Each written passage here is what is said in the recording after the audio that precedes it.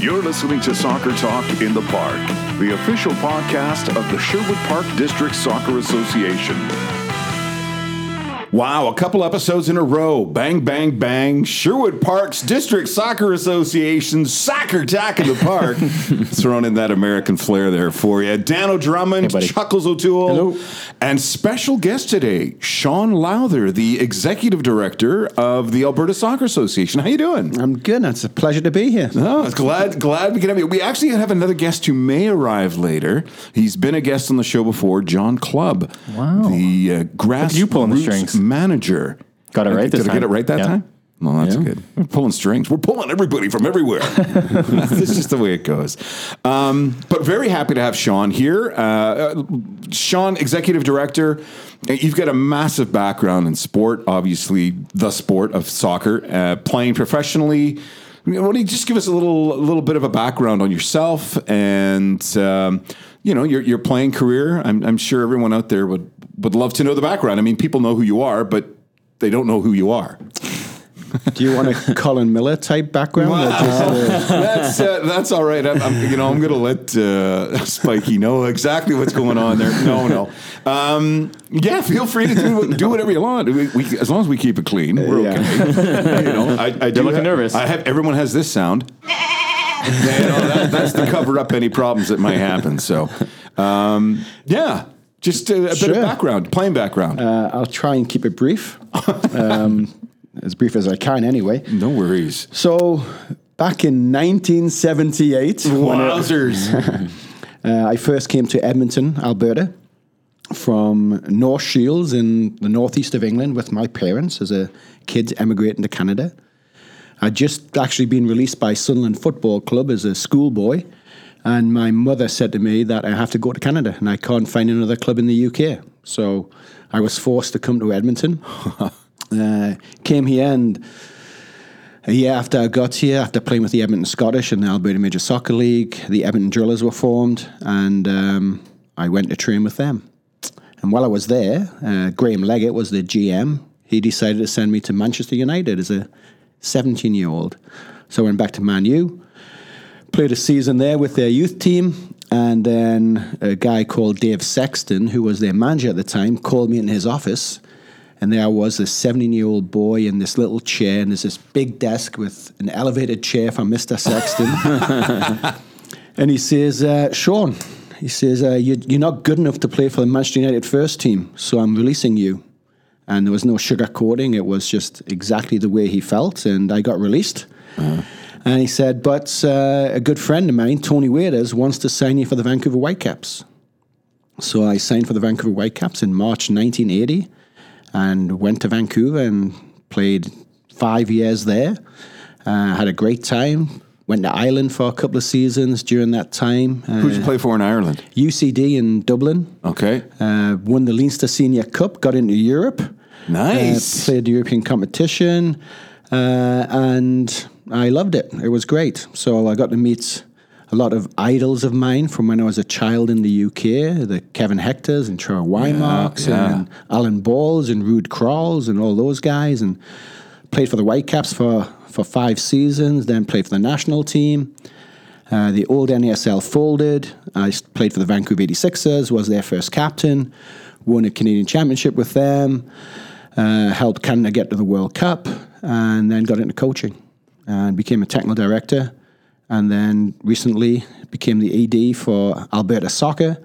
And I don't do anything with soccer anymore. All I do is conflict resolution and my gosh. paperwork. So, it's a good gig. I mean, this is my passion. I've done it since I was 16 years of age professionally.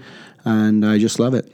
That's fantastic. What a background, too. I mean, to even get a sniff of, I know we put a lot of emphasis on the Man U, one of the biggest clubs in England, actually biggest club in the world. When you talk about, all right, I know I'm getting looks from Dano now. Tottenham, yeah. Celtic. Who? Like I said, Tottenham. No, that's a remarkable story, though. I mean, it just had those experiences, and it's what an experience to have as a young man. You must have been. Were you gutted when you actually moved at first To Canada? to Canada? Yes, I was. I wasn't happy with my mother, but she was a strong woman, and you didn't tell her that. No, I can imagine. There's nothing worse than going up against mom when she's got her foot put down. That's for sure. I would get the wooden spoon, but that's another era. She used to use her elbow. I was one of 4 boys, and when we got older, her hand didn't hurt anymore. So then she got the elbow out and hit us with her elbow, and that hurt. So kids this week, look out, hey? Yeah, exactly. Well, I was actually going to touch on that a little bit. Now that you've sort of moved out of the realm of coaching, this must be, I'm assuming it's going to be a bit of a fun week for you, because we're still in the middle of the Strive Camp here. I should have mentioned that. And Sean's one of the guest coaches this week for our Strive Camp. Are you enjoying it, being back on the field? Because I know once you get out of it, you kind of get that hankering to want to go back and coach a little bit. Are you feeling that way? Or are you feeling it's midweek right now? So. Yeah, no, it's when you're a player and then you stop playing and you become a coach, it's I wish I was a player again, and then when you're a coach and become a TD, you said, I wish I was just coaching again, so you definitely miss it. It's a good camp, some good players in there. I'm enjoying it. That's good. Refreshing. Yeah. Some of the other coaches aren't the best, but that's okay. No, I'm just kidding. It's a good thing the 3 guys in the room are just walking around. No, but it's good. There's some good coaches there and some good people, and I haven't seen Alex Bunbury, and oh my goodness, I played with Alex in Hamilton in 1990. Wow. It's the last time I 29 years, Alex. Yeah. So How old are you, Dana? 34. Were you born in the 90? 34 this year. I'm 33. So you were an 80 something. 85. Wow, 85. Dated myself there. yeah. I wouldn't date you. Yeah, so in 1990, I played with Hamilton Steelers with Alex Bunbury, and that's the last time I seen Jeez. Alex Wow. until this week. Well, Wow. that's great. So hopefully it was a good meeting again. We're bringing people together. Bringing what? We're bringing people together. Former teammates, yeah. Look at us, eh? Excellent. So who should we bring in next year then? What former teammates? What other teammates do you want to meet? There's quite a few. Yeah. The list continues, but Could that'd get be great. expensive. Yeah. That's just so much fun that we're having here at this camp. I mean, the banter that goes on field, on field has been great. Glad that you're able to see some people that, you haven't seen in a while. No, I'm just trying to say, I know that you work an awful lot, and we're lucky enough to have your lady working here at our Sherwood Park offices. So we actually hear stories about how much you actually work, which is incredible, especially in the evenings, phone calls, emails, back and forth. And like you say, is it mostly the resolution stuff, or is there other aspects of, do you work with teams at all anymore as far as the...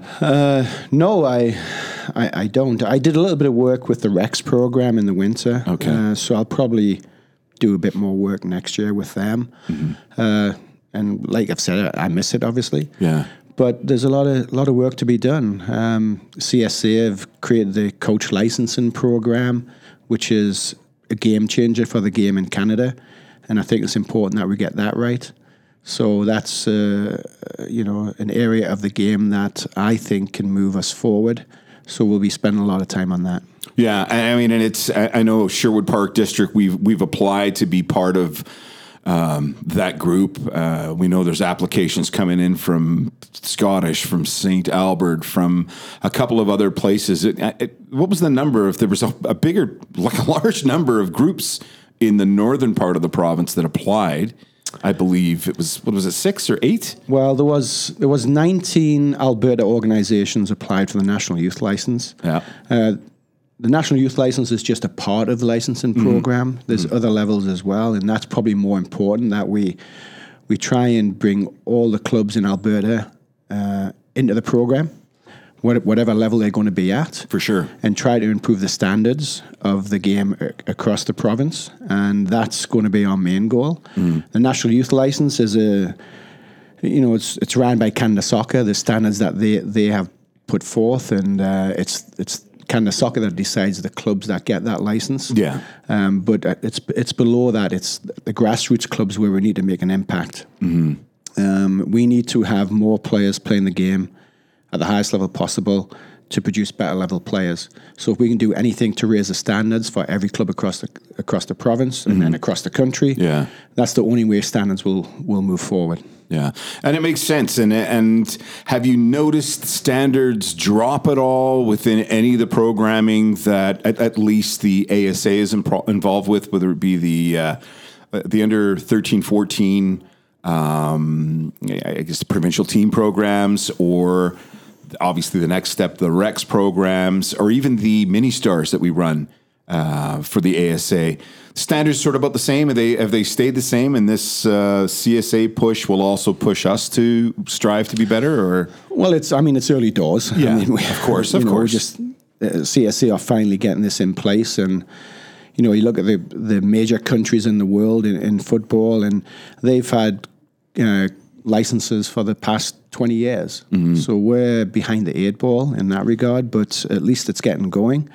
And I think the standards will increase. In regards to Alberta players right now, I think we're at the same level we've always been at across the country. I think Ontario, just because of their size, are getting more players into national team programs. I think we've slipped a bit in that regard, as has BC. It's mainly Ontario players right now make up our national teams, but we do produce quality players. Alfonso Davis, out of Alberta, came here when he was 6 or 7. I don't think anyone really developed Alfonso Davis. I think Alfonso Davis developed Alfonso Davis. I would have to agree there. At least he had an environment to play in. Of course. I played in a league here and then moved on to bigger and better things. So we need to create those environments for more players to be coached at that level. And I think the club licensing will do that.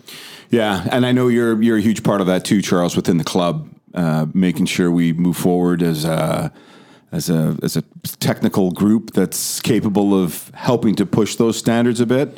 Well, yeah, and I think the big thing we got to do too is educate the parents in that as well. So get them behind it, and educate them in what we're trying to do here with not only our own association, but to develop the players, to push them towards the national team as well. Yeah. And that's the ultimate goal, right? Is to get these players to the national level. So we're looking at developing a program here, like as Sean said, through the youth licensing and all that. So getting quality coaches in those positions to help develop those kids. And again, trying to get rid of a lot of these egos that are happening within clubs where coaches are keeping the players because they think it's their players. Yeah. And they're not pushing them to the next level. Our job as coaches are to develop players and move them on to the next level. Yeah. And that's why we want to get club licensing for and licensing of our coaches. So we're improving our coaches and along that way, bringing our players along. Yeah, it'll be a good thing for Sherwood Park moving forward, as long as we can jump through the hoops that are necessary to keep us in that licensing pool, or the possibility of that licensing pool. Dano, when you were playing soccer and getting yourself to a point where you had made some national pools and programs, was there anything going on that was pushing you? Obviously, there was provincial stuff that you were able to get involved with, but yeah, I feel like I was a little bit on, when you look at maybe the provincial, but definitely the national scale, is definitely a little bit of a late bloomer.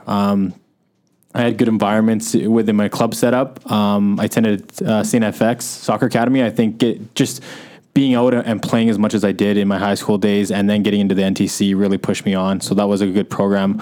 And then, I ended up with the U18 national team, which was a great experience, going to Czech Republic and Austria. And it's just something you hold dear, right? To put on that shirt. And even at a younger age, right? It's something special for sure. Yeah. Just joining us now, John Clubb coming into the room. John Clubb, how are you? Manager of Grassroots. I guess you and Dano, unfortunately, are going to have to share a microphone. How you doing? I'm good. How was the session? Good? Fantastic, yeah. Fantastic. I have no idea what the session was, but I just thought I'd ask. No, that's great. We're just chatting right now about some of the stuff that Sean's involved with in regards to Alberta Soccer and some of the way the programming's going right now as far as club licensing, which is basically CSA driven, but still needs someone at the helm here within the province to help us move forward. We're just talking a bit about with Sean and his playing level, and just asking about the national pools. Was it the province that helped you push on, which Dano talked about? For yourself, coming over from England and ending up at the Whitecaps to start with, how did you end up? Was it just because Tony Waiters was also the national team coach, or was it a different coach at the time when you ended up playing nationally? No, but before we get to that, I'll just add something that Dano said. Sure. A few years ago or recently, the pathway was you'd play for your club team locally, you'd play on a provincial team, you get invited into NTC, you go on the national team. That's changing. Yeah. And for good reason, because to select 18 players at age 12 and 13 and expect them to be the best players at age 18 is just not on. So we need to have more players playing at that level for a longer period of time with good quality coaches, good facilities, a good environment. So that's what this is all about, is giving more kids the opportunity to play at that level. Mm-hmm. And then certain kids will come out of that and play at a higher level. So we sort of threw all our eggs in one basket before. Yeah. Now we're trying to widen that net and create more players to play at that level. Yeah. Go ahead. So back to your question, which was? I was just kind of curious to know because you were playing professionally in England. You'd done the Manchester United for a season and then were released and ended up going directly to the Whitecaps. So I'm just trying to think of the pathway for a British player coming over, playing, now living in Canada, playing for the Whitecaps. How did you end up in the national pool? Yeah, so, I got sent back, like I said, by Edmonton Drillers to try and hide me at Man United. So I played there with their youth team, which was unbelievable. Obviously playing at one of the biggest clubs in the world, even though it's at the youth level, was fantastic. And watching guys that I'd seen on TV walk along the dressing room floor right next to me, I'm thinking, I've died and gone to heaven sort of thing, which was great. But I wasn't good enough to play in the English Premiership. Yeah. I wasn't quick enough. I could pass a good ball and that, but I just wasn't at that level. So came back to Canada playing for the Whitecaps, which is a slightly lower level, with some good players that were world-class players. So just played there and then got scouted by the national team at that time, and no, it was great. And again, not trying to drag out your age or anything there, pal. But obviously, it was different then. Did you need that passport that said you were a Canadian player, or because you were living in the country? I'm trying to remember myself the sort of rules and guidelines be part of a national program. You had to be Canadian. You had to have a Canadian passport. So I arrived in June 1978, and I think it was June 16th or something. And I was with the Vancouver Whitecaps on June 16, 1981. And I was in the citizenship office that day getting my citizenship because they pulled the strings, which you can't do anymore. No, of course not. But back then, the Whitecaps were, in with the government, and they made sure I became a citizen on the anniversary of my third anniversary of me coming to Canada. So I became a Canadian because it was in their best interest because you had to play so many Canadians. And I became a citizen and then started to play for Canada. That's awesome. And you actually got to go play in a World Cup, didn't you? I didn't play in the World Cup. I played in the qualifying games, but I didn't actually go to Mexico. That's another Miller story. Come on, what's going on there? Yeah, it's Colin Miller all over again. Yeah, but gets them there. You qualify them, and then Bob Lenarduzzi was the right back. I was the backup guy, and he went. I didn't. We could have some stories there about... Well, he's better looking than me. So. The face of Canada for a while as far as soccer went. Hey, listen, we're going to take our first break here. When we come back, we're going to bug Mr. Club a little bit about some of the grassroots programming that's going on, especially summertime stuff. You got to love that and through the Strive Camp here. So you're listening to Soccer Talk in the Park, the official podcast of the Sherwood Park District Soccer Association. We'll be right back. This episode of Soccer Talk in the Park is sponsored by Icon Experience Photography, the SPDSA's official photographer. Ladies and gentlemen, boys and girls, this is the Sherwood Park District Soccer Association's Soccer Talk of the Park. I love that American soccer. Shot score. I know, I did it at the beginning too. Sean Luther is in the office with us. He's here. Charles O'Toole, John Clubb, Dan O'Drummond, myself. No, you got to say, hey, buddy, into the microphone. Okay, from distance. Yeah, that distance is Dan O'Drummond. We're just having some fun here. It's our Strive for Excellence week. Had the English crew and one former national player, Mr. Alex Bunbury. Is that how you pronounce his name? Bunbury? Bunbury. In the last episode, you guys will have heard that and be all about that in a bag of chips. Mr. Clubb is the manager of grassroots and grassroots development, I would assume, for the association known as Alberta Soccer. I'm just wondering how busy you are, because every time I hear about John Clubb, you're everywhere in this province working on the grassroots, because that is actually the level that needs to get us all to that CSA level of licensing and the higher thing, but it all starts with you. Yeah, wherever I lay my hat, really. I've travelled a lot this last year. It's great to be here working with the kids in the camp.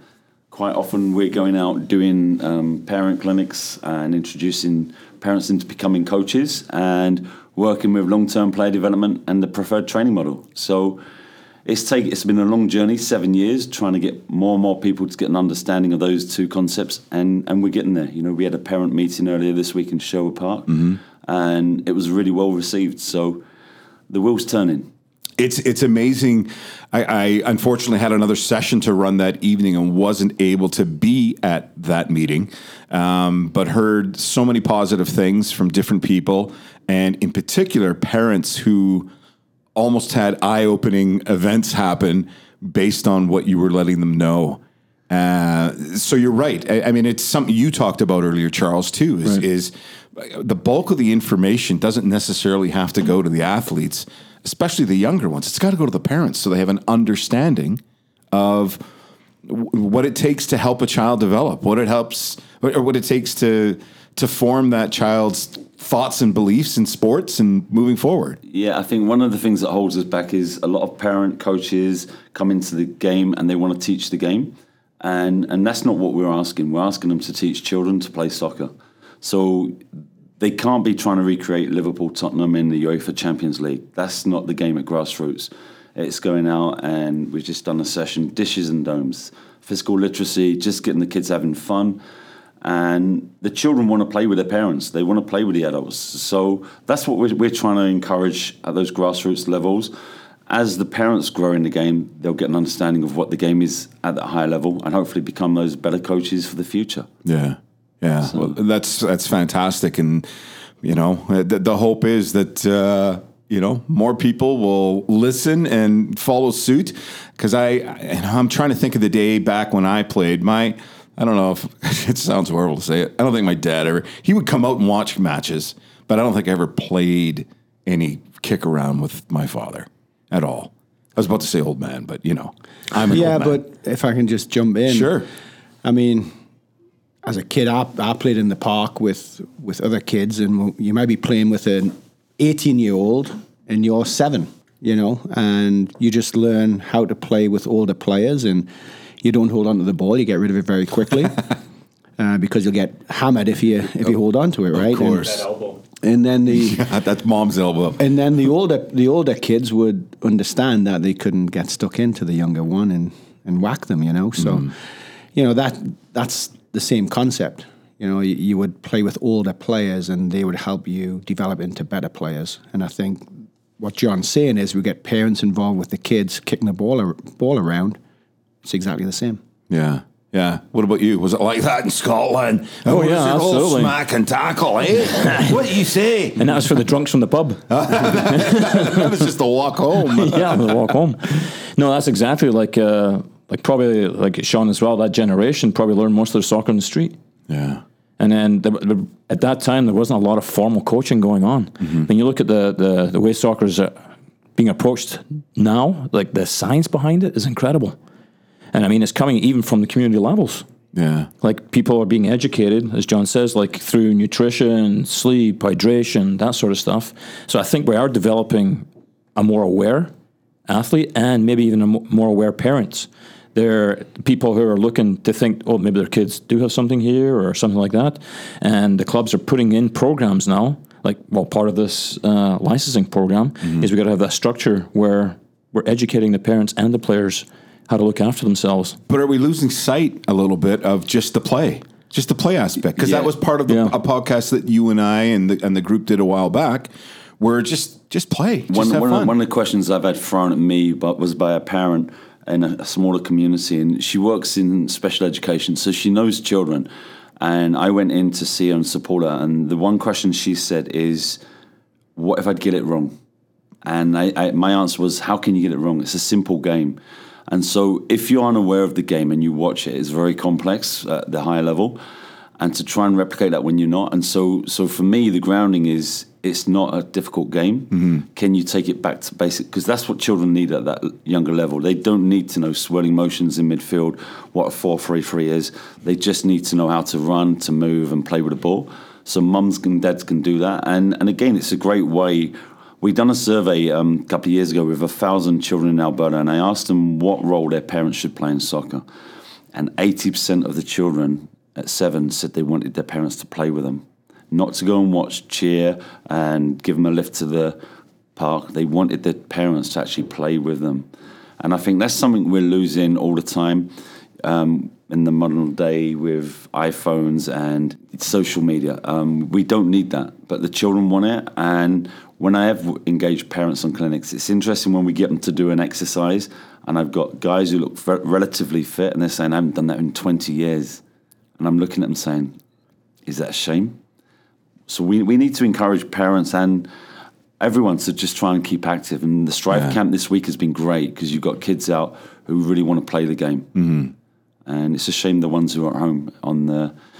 And I loved it because at the Strive Camp, usually towards the end of the lunch break, we've had the special guests step up to talk to the entire group about different topics that they believe in and want to express to the athletes, the players.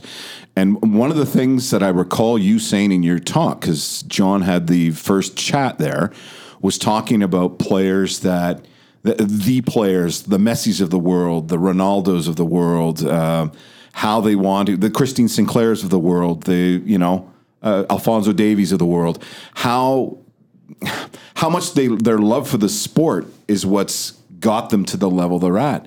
It's those ones that do just want to go out in the park and kick around and have some fun with their friends, but it's all soccer still, but they're having fun. It's that drive and but even the younger generation, the kids who we've seen come through the provincial program, I've asked them, and like they say, it's not what they do at the clubs and necessarily within our technical programs.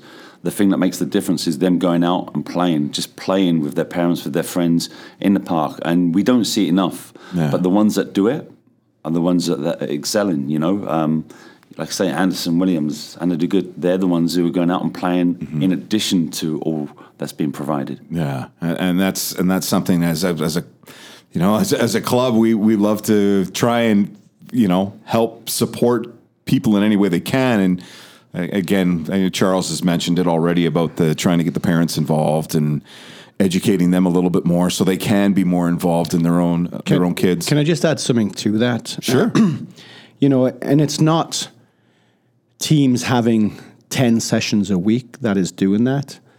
That's detrimental. But kids doing their 3 to 4 sessions a week and then doing additional stuff on their own that is unstructured, that's what's required. Yeah. There's no pressure on the kids and just go and kick the ball around, have a bit of fun, try things that they wouldn't try in training or in games. It's that work they do away from the structured environment that makes them better players. Wow. I've heard a little buzz here, and usually it means you have to answer your phone.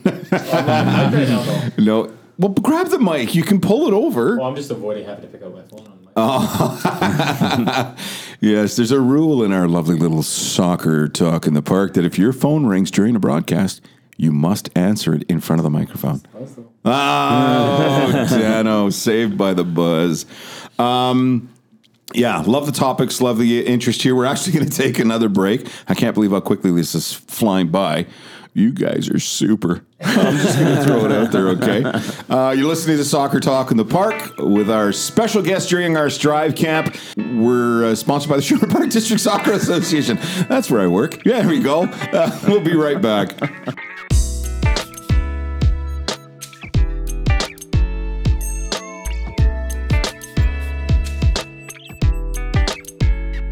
This episode of Soccer Talk in the Park is sponsored by Icon Experience Photography, the SPDSA's official photographer.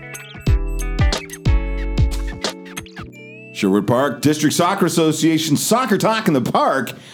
Oh my God, I'm losing it. I'm just tired. I'm sorry, folks. I'm tired. So for that one person in the Maldives that's listening to us, I'm tired today. D-Dub is tired.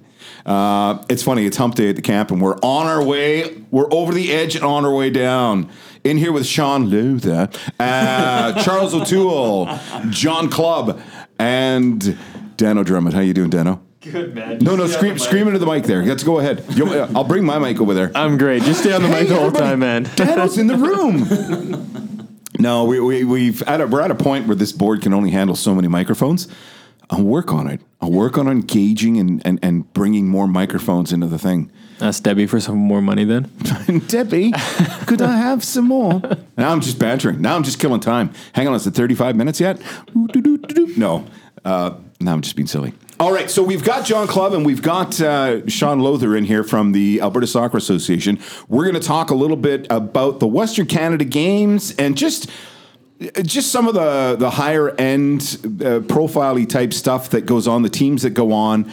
We'll actually shoot over to Mr. Clubb here. Mr. Clubb, John Clubb, we'll talk to you a little bit about some of the programming that's coming up in your vein as far as things go within the grassroots programs. Yeah, we've got the Mini Stars starting up again. We've got 2 programs, one in Calgary and Edmonton for the fall program. And then we go into the winter where we're trying to do outreach. Again, what I like about the Mini Stars is it's not a team-based, it's a player-based program. And we encourage exactly what we talked about earlier. We encourage the children to come in and make mistakes and learn, if they're learning. And some of the feedback we get from their parents is that they like it because it gets them away from the club where there's pressure. Whatever team you're on, there's pressure to perform for the coach, for the team. So we get them into that. So I'm looking forward to the Mini Stars as always, and getting back coaching in there as well myself down in Calgary, and when I can get up to Edmonton to do that. Yeah. On top of that, we're still looking to get out and visit some of the smaller communities around Alberta, give support to the districts, and promote the grassroots. There's lots of good feedback, lots of questions still coming through, and I think that's an important role for us to be engaged. Very important. Engaging those communities. We're Tasquin, Leduc, Edson. We've been out there. I'd love to get out to Peace River and stuff and just keep growing the game because, like we say, we need the masses to support the topper end. Touching a little bit with the Mini Stars, I've seen some massive groups and then I've seen some smaller groups. There's no limit, or is there a limit that you can handle as far as numbers go? The numbers comes down to facilities and availability. The smaller groups are certainly in those smaller communities. Edmonton's always been well supported because it's outside of the programming, and it's great, being up here in Sherwood Park. I'm asking some of the kids, how many have you done Mini Stars? And a lot of them have been through and done it. And that's awesome. And it's great to see it. And I've seen it working on the provincial program where a lot of those children have progressed through to me. So, and some of them, like I say, Ali Remington's gone right through, and she's playing with Whitecaps and off to university. And she come to me as a little Mini Stars years ago. So, as a coach, it's great to see that progress. Yeah. And to pop into Edmonton and see the same faces coming up on the provincial teams and clashing with them when we do the North and the South teams. Yeah. Oh, that's great. And speaking of the clashing part and getting into the provincial side of things. There's some of the programming. Actually, I don't know if you'll have a thought process as to what direction it's going. Understanding that, like we talked about in the first segment, there's the club licensing program and a PDP league that will start, within the next year or two. How is that going to affect the team programming, like the 13 and 14 programs, under 13, under 14 programs provincially.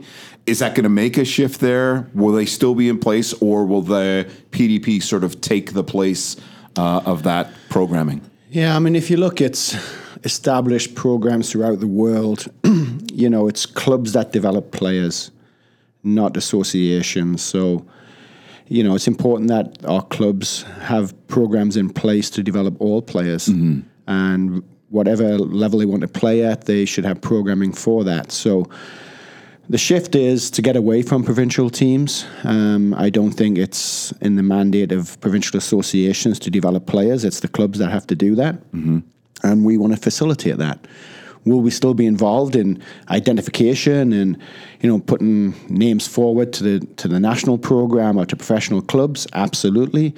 But I can see the day where we don't have these provincial teams, other than for the multi-sport events such as the Canada Games, the Western Canada Games, etc. Yeah, and the Alberta Summer Games. I'm assuming that now.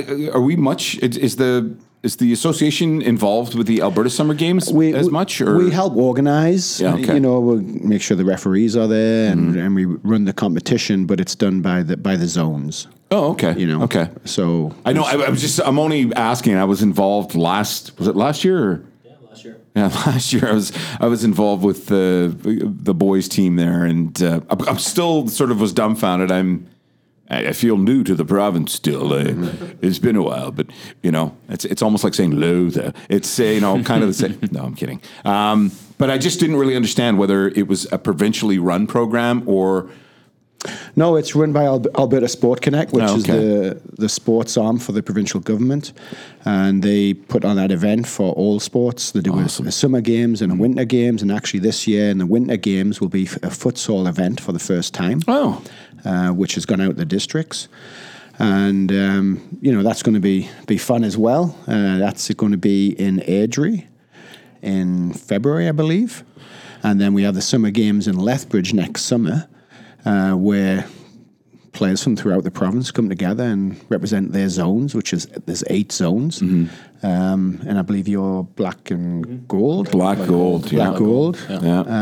So, it's fun. I think the kids love it. They get to stay away from their parents for a weekend. Live in a school gym or something like that, and or a classroom, and have lots of fun.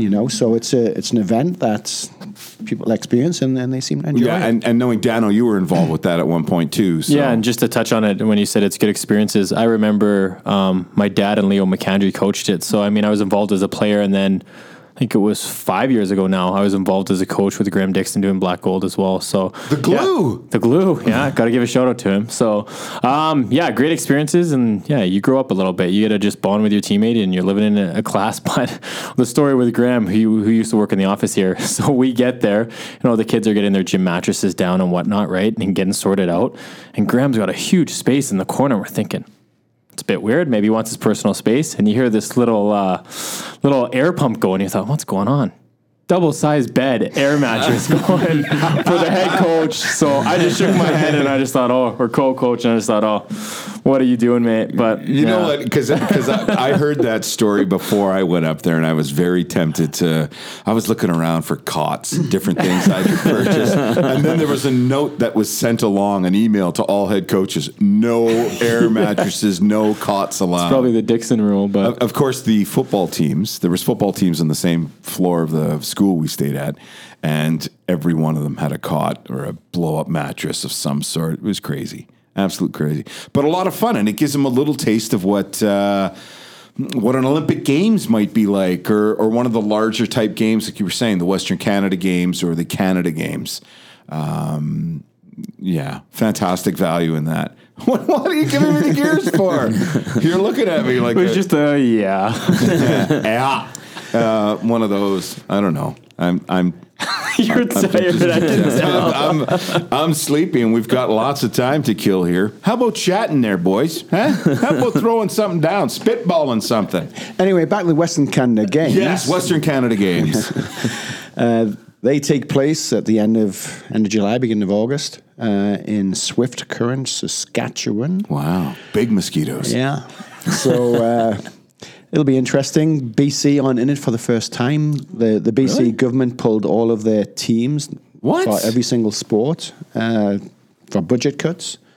So wow, that's not got to. Didn't know that. That can't sit well with the province as far as like the provincial bodies go. Like, have you ever heard anything about the? No, go ahead. Excuse me about it. Yeah, I mean, obviously it was a shock when it occurred. I mean, BC Soccer were devastated. They wanted to continue with the event. Wow. But Because don't they Alberta, Saskatchewan, Manitoba, the Northwest Territories, Yukon still want to be involved, so it's still going ahead. Wow, I can't understand why an organization. Well, they say it's financial, but is it? Or is it something else? Or is it becoming a little bit political in some of the stuff that's going on? Maybe it's something to do with the pipeline. That's what I meant. I didn't want to actually go there because we could talk politically if we want. Not that I really know much about anything, but they said it was for budget reasons. Okay. So is that going to happen with their Canada Games team? No, it was just the Western Canada Games. Just the West. So they will have teams in the Canada Games. Now, the Western Canada Games is every 2 or 4? 2 years? Every 4 years. Every 4 years, and then same thing with the Canada Games every 4 years? So there's 2 years in between the events. Okay. So that would be, what is it, 2021, they'll have the Canada Games? Yes. Okay. And that's in Niagara Falls. Niagara Falls. What? You're giving me the gears again. I've been to Niagara Falls. I actually went there. I remember driving through with the Whitecaps. We flew into Toronto and had the bus to Rochester. Rochester. Yeah, so we went through the border and went to Niagara Falls. Who plays in Rochester again? Rochester Raging Rhinos corner kick. Like announcers had to announce it every single time. Corner kick. It's easy doing the podcast and taking a back seat. I can watch. I can assess. So. Yeah, you know what? And DW's tired, so the mayhem continues. I can just see. You can wrap it up. I can see Jordan Stewart fast forwarding through everything right now. The one guy in the Maldives won't, or woman. The one guy in the Maldives. We've had people from Nigeria listening to us too. By accident, probably. Probably by accident. The satellite was just in the sunspot just hit it the right direction and all that sort of stuff. I can't appreciate the role you guys play enough in what we do here in this province, especially with change and the different things that come down the pike from the CSA and you having to deal, Sean, with the problems. I guess you become a bit more of a spokesperson in the executive role that you're in now, as opposed to. Yeah, it's interesting. I mean, the game is evolving. Mm-hmm. We've had massive changes in the last few years, and for the good. Yeah, I think for the first time ever since the 80s, our national team is on the cusp of doing well and possibly earning their way to a World Cup. I think the next World Cup in Qatar, I think we'll have a chance to qualify based upon what I've seen as these young players start to develop, which is good for the game. Yeah. Our women's team continues to do well. There's been some criticism that they lost the way they did in the World Cup, but they're still ranked in the top 10 in the world, and they'll continue to do well. The European nations are catching up and some are overtaking us, but we will respond and we'll do better. Yeah. But on the men's side, I'm particularly impressed with the way Herdman has come in and structured it. He's a very good coach, a good organizer, a great motivator for sure. Mm-hmm. So I think they'll be all right. We just got to get more players for him, and it's up to clubs, districts, provincial bodies to get the players into the national team. Yeah. Fantastic. And it starts with you over there, Mr. Clubb. Grassroots. Yep. Get them going. I'm going to give you. Yeah. Okay, John Clubb's phone number is.